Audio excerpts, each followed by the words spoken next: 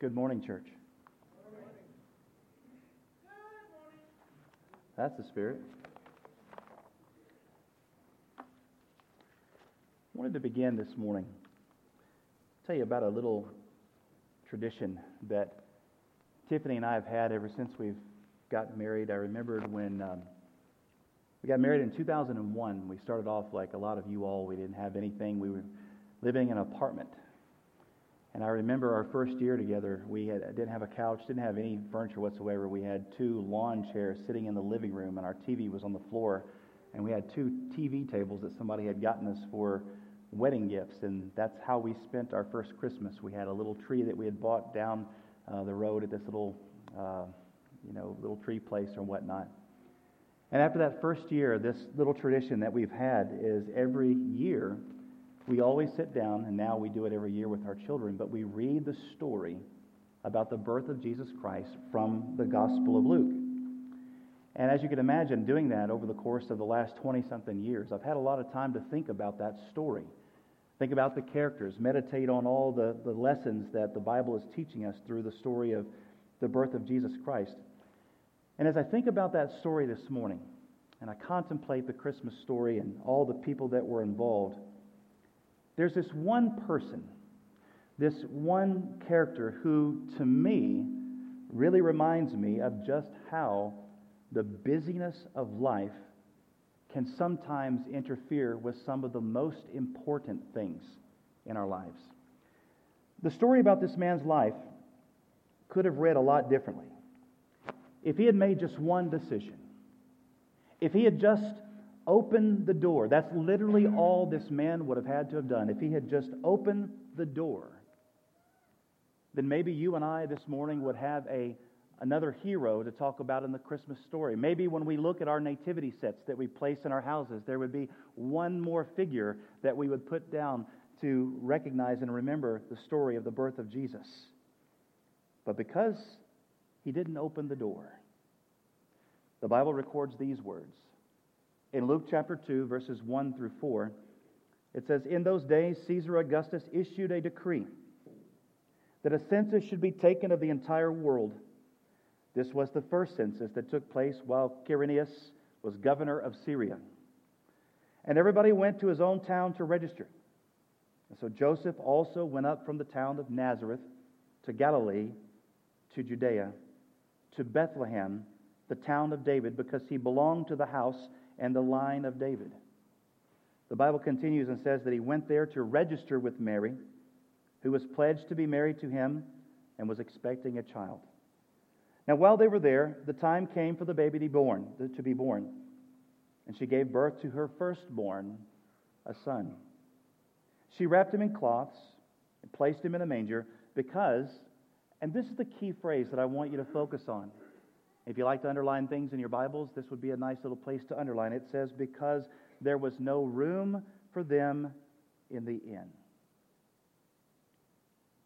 Now, there's not a lot that's said here in this passage about this innkeeper. We don't know his name.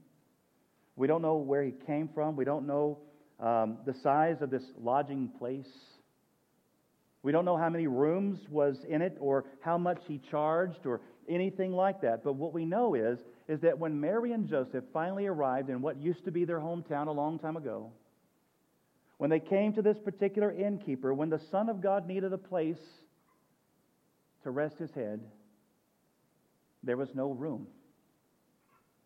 There was no room in the inn. Now, the question that I have, and naturally this is a question that arises when you read this story, is why? I mean, was there really no room in the inn there? Was there really no rooms? Could you not have made some room, especially for two people, especially a woman who was obviously very, very pregnant from the looks of things? Could you not have made a little bit more room? What's going on here in the text? I want to conjecture with you for a moment. Now, I realize that the Bible doesn't give us a lot of information, but I have just a few ideas. And of course, we can't know for sure what all the reasons are, but a good place to begin to try to understand why there was no room in the inn is for what it says in chapter 2, verse 7. It says literally that there was no room in the inn. So the first conjecture I have is that, well, I guess it was just too crowded.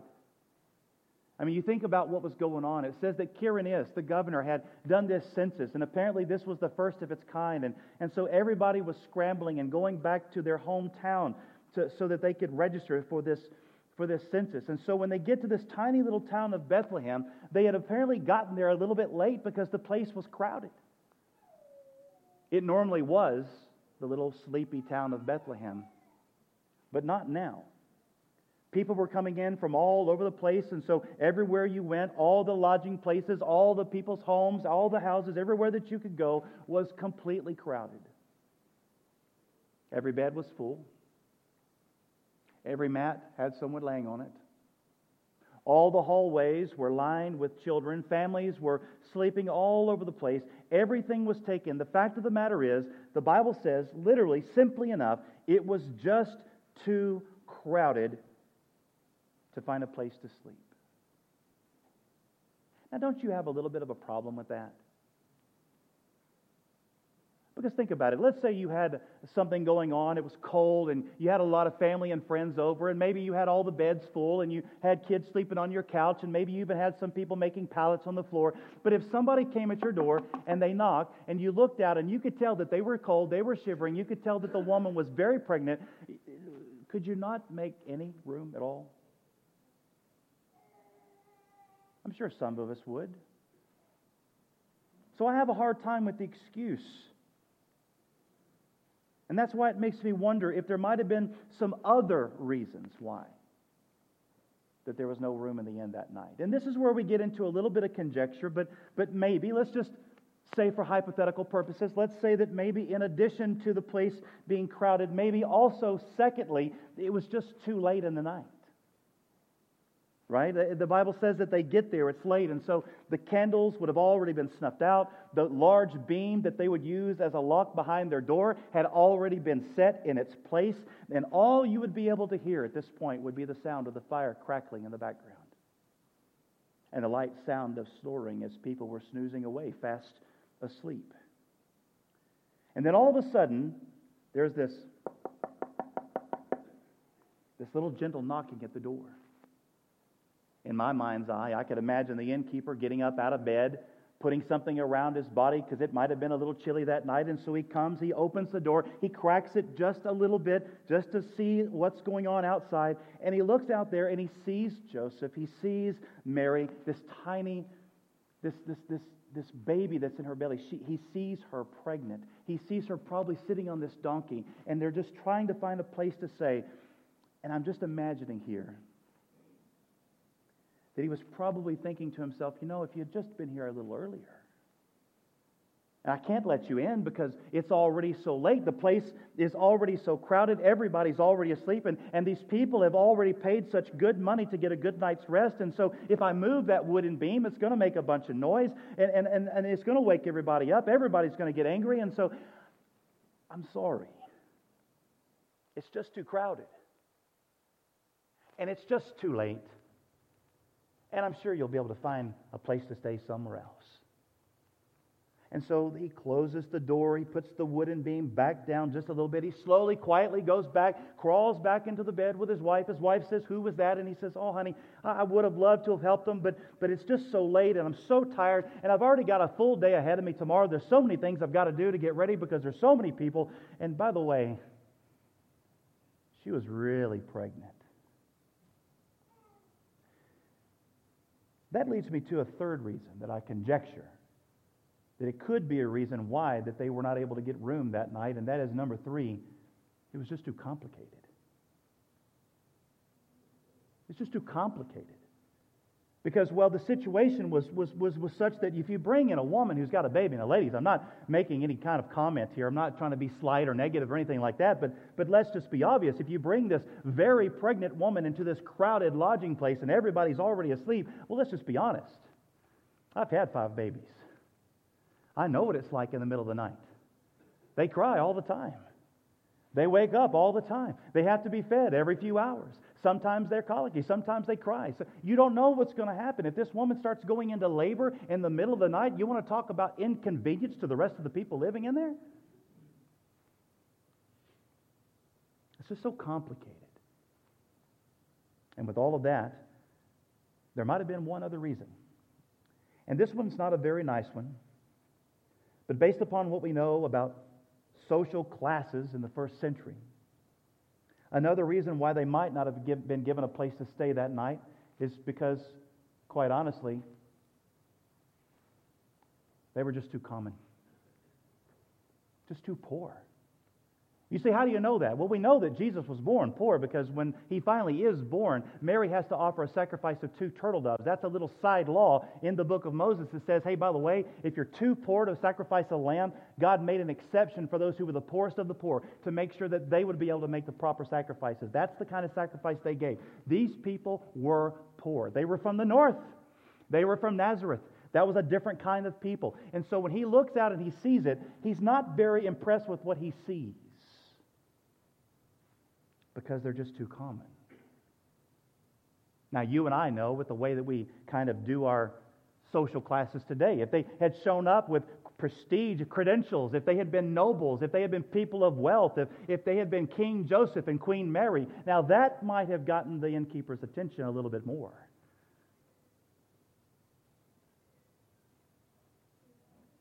But they were just too common. And the inn was just so crowded.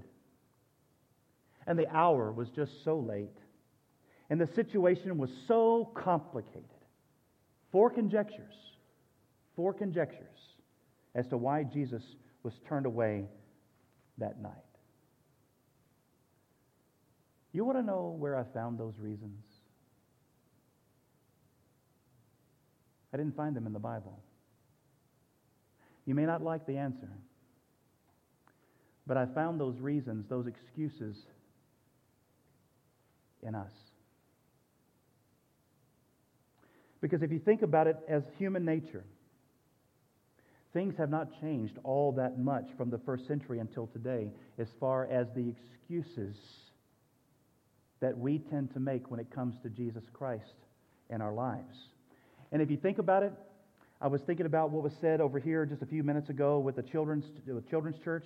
If you think about it, Jesus still knocks on the door, doesn't He, so to speak? There's that famous passage over in the book of Revelation, chapter 3, verse 20. He's talking to the church in Laodicea, and these are Christians, by the way, that He says were rich. And they were content with all of their goods and earthly treasures. This was a picture of a church that had grown so self-absorbed and so self-exuberant that it was fully confident in itself because of what it had. It was fully satisfied and fully spiritually destitute. So Jesus says to this church, here I am. I stand at the door and I knock. And if anybody hears my voice and opens the door, I will come in and I will eat with him and he with me. I can't tell you how many times over the years I've heard people talk about this passage of Scripture, and they will use this passage of Scripture in the context of salvation. That's not the context of the passage. The context of the passage is that this is a church that has gone so far away from relationship with Jesus Christ. Where is Jesus supposed to be in the church? He's supposed to be in the church. He's not supposed to be outside the church, knocking on the door, wanting the church to let him in. I don't want you to miss the picture of what he's saying here. Now, he uses this picture. He says, if you open the door and let me in, we'll sit down, we'll have a fellowship meal together. Now, we don't think of sitting down and having meals together like they did in the first century. Not completely. We kind of sit down and just have a common meal and have lunch and do some chit-chat, talk about football, go home, go to the next thing on your list. But that's not the way it was in the first century. Sitting down to have a meal together in the first century was full of meaning, and it meant that I accept you, I love you, and I want to share my life with you.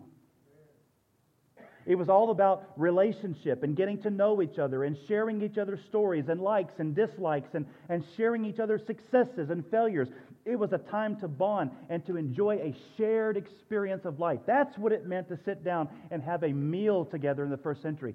And Jesus says to this church, I want to do that with you, if you're willing to let me in. See, Jesus does the coming and the knocking. We are to do the hearing and the letting in. So in a real sense, we are the innkeepers of our own heart, are we not? In a very real sense, how many of you know that you are the innkeeper of your own heart and that nobody has the right to let anybody in other than you? And at some point, you have to come to realize that if I want God to come into my life, if I want to actually enjoy His presence and enjoy His fellowship in a spiritual way, then it really is up to me. If He's outside the door and He's knocking, if He's wanting to come in, it's because for whatever reason I have chosen to shut Jesus out of my life or that part of my life.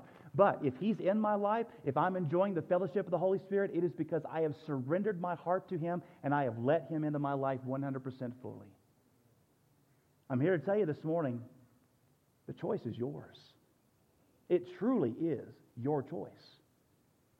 Isn't it interesting, generally speaking, that some of the same responses that Jesus received in Bethlehem that night are the same kinds of responses that people give to the Savior today? For example, a lot of times people look at Christ and they say, there's no room for you in my life. It's just too crowded. You know, we live busy lives. And what's really ironic about that is that you and I live in the technological age. We were promised all these years ago that with more technology it would save us time. And that we would have more time on our hands to be able to do things that are most important. But you know what we've witnessed over the course of the last 30 years? Is that the more technologically advanced we become, the more time it frees us up so that we can become more busy. We don't have self-control with our time. Instead of slowing us down to do less, all these things have done is sped us up so that we can do more. And so today, the modern person, the typical person, a lot of times who sits in the pews, it may even be you this morning. You feel overworked, stressed out, over-medicated with lives that are too crowded and too busy, and you know it. And to make matters worse, you go to church and you hear that annoying preacher come at you and say, Jesus will help you if you let Him into your life. Jesus will change everything and make it better. All you've got to do is just be responsive to Him. All you've got to do is give Him your heart, your life. All you've got to do is give Him your time. And then that little voice just comes up in the back of your throat and you say, but I don't have the time. Remember, the innkeeper said that too. It's just too crowded in here. There's no room for you in here. Don't you know that if you spend time with the Lord daily, if you get up in the morning and you spend the first part of your day with Him, don't you know that it will reorder the rest of your life for the rest of that day? Don't you know that somehow supernaturally, I guarantee it, I've seen it many times in my life, that if you get up in the morning and you set aside all those to-do lists and you give the first part, the first tithe of your time for the day, that it will change your life for the rest of that day. You know why? Because you've put the first things first. Because you've gotten up that morning and you said, you know what? I'm going to give my heart to Christ. And what happens from that point forward is that that day you have a proper perspective on the rest of your life. When you get up and you have time in the morning and you read the Word of God, you pray, you've got some 95.5 time, what that does is it helps you get a proper perspective and it takes the pressure off of you. You know why? Because you realize at the beginning of the day that the weight of the world is not sitting on your shoulders. It's sitting on His. And so what do I do with the rest of my day? Well, what that does is it frees me up to then have the expectation that the rest of my day is simply to love God, to serve Him, to love others, to love our families, and to know that God has everything under control. I promise you, if you take time to do that, it will reorder your entire life. But you know, sometimes we don't use that excuse. Sometimes we don't say it's too crowded. Sometimes we also say this: it's just too late.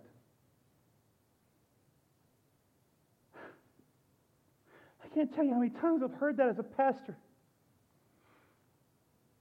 So many times I have sat and listened to people pour out their hearts and tell me sin after sin after sin, stuff that would make your skin crawl. And I've heard this excuse so many times. It's just too late. I've done too much. I've made so many mistakes, and I can't see that God would accept me anymore. Let me tell you something, guys. Abraham was an old man, but God led him. Moses committed murder as a young man, and God still used him. Jacob had cheated on his family and lied, but God still used him. Jonah was running away from God, and God still used him. Elijah was depressed and discouraged and tired of life and wanted to die, and yet God still used him. Thomas doubted God. Peter cursed God. James and John wanted to take advantage of God. Saul, later on, who became Paul, spent his early life persecuting the church of God. Let me tell you something. The Bible does not show you a picture of perfect people who follow Christ. The Bible shows you a picture of real people like you and me who are so imperfect, but who get up in the morning and say, you know what, despite what I did yesterday, I'm going to do my best to plow forward today because I'm going to give my heart and life to Jesus Christ.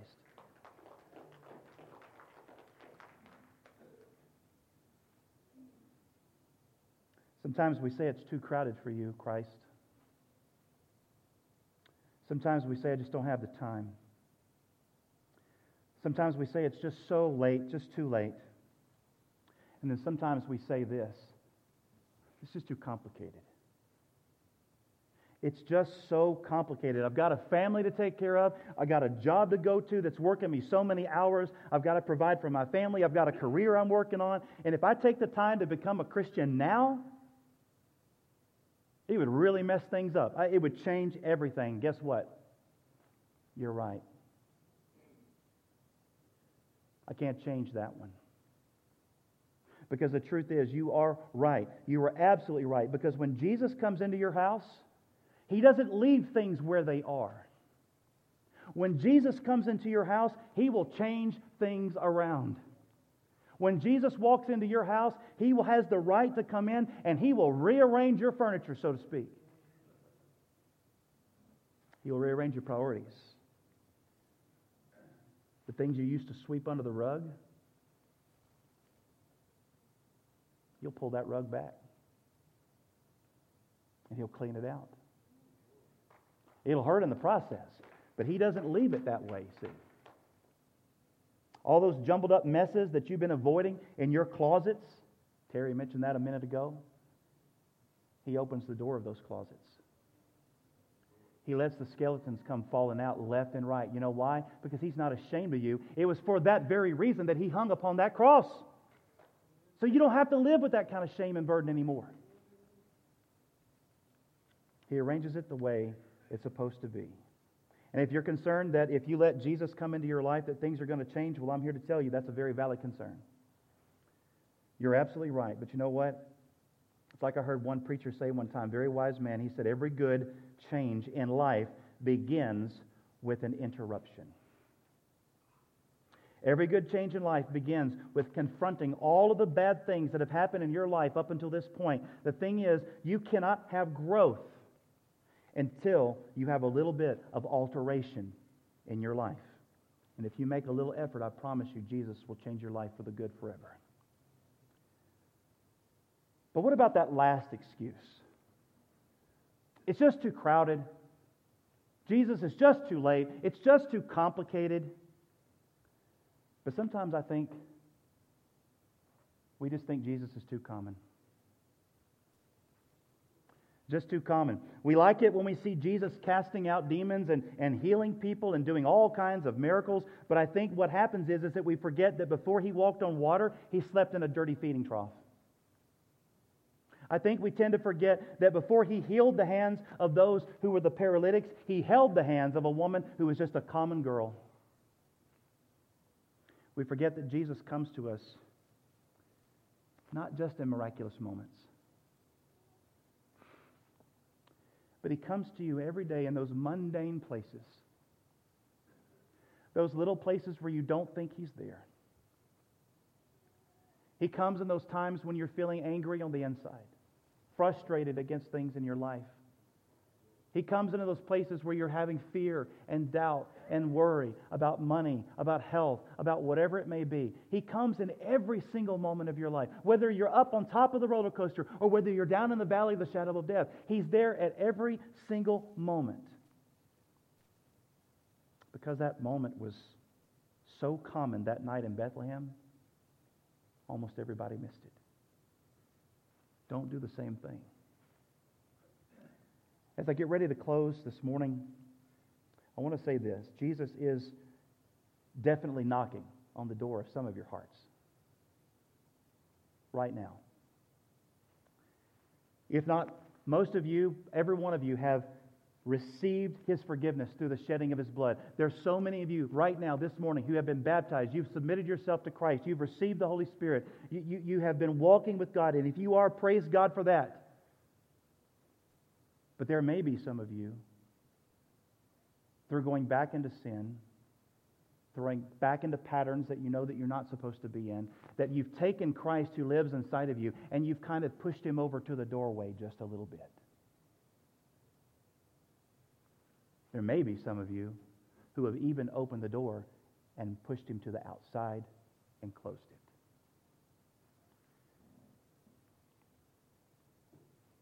You know what He's saying to you? There's not a room in your house that I'm not willing to go in with you.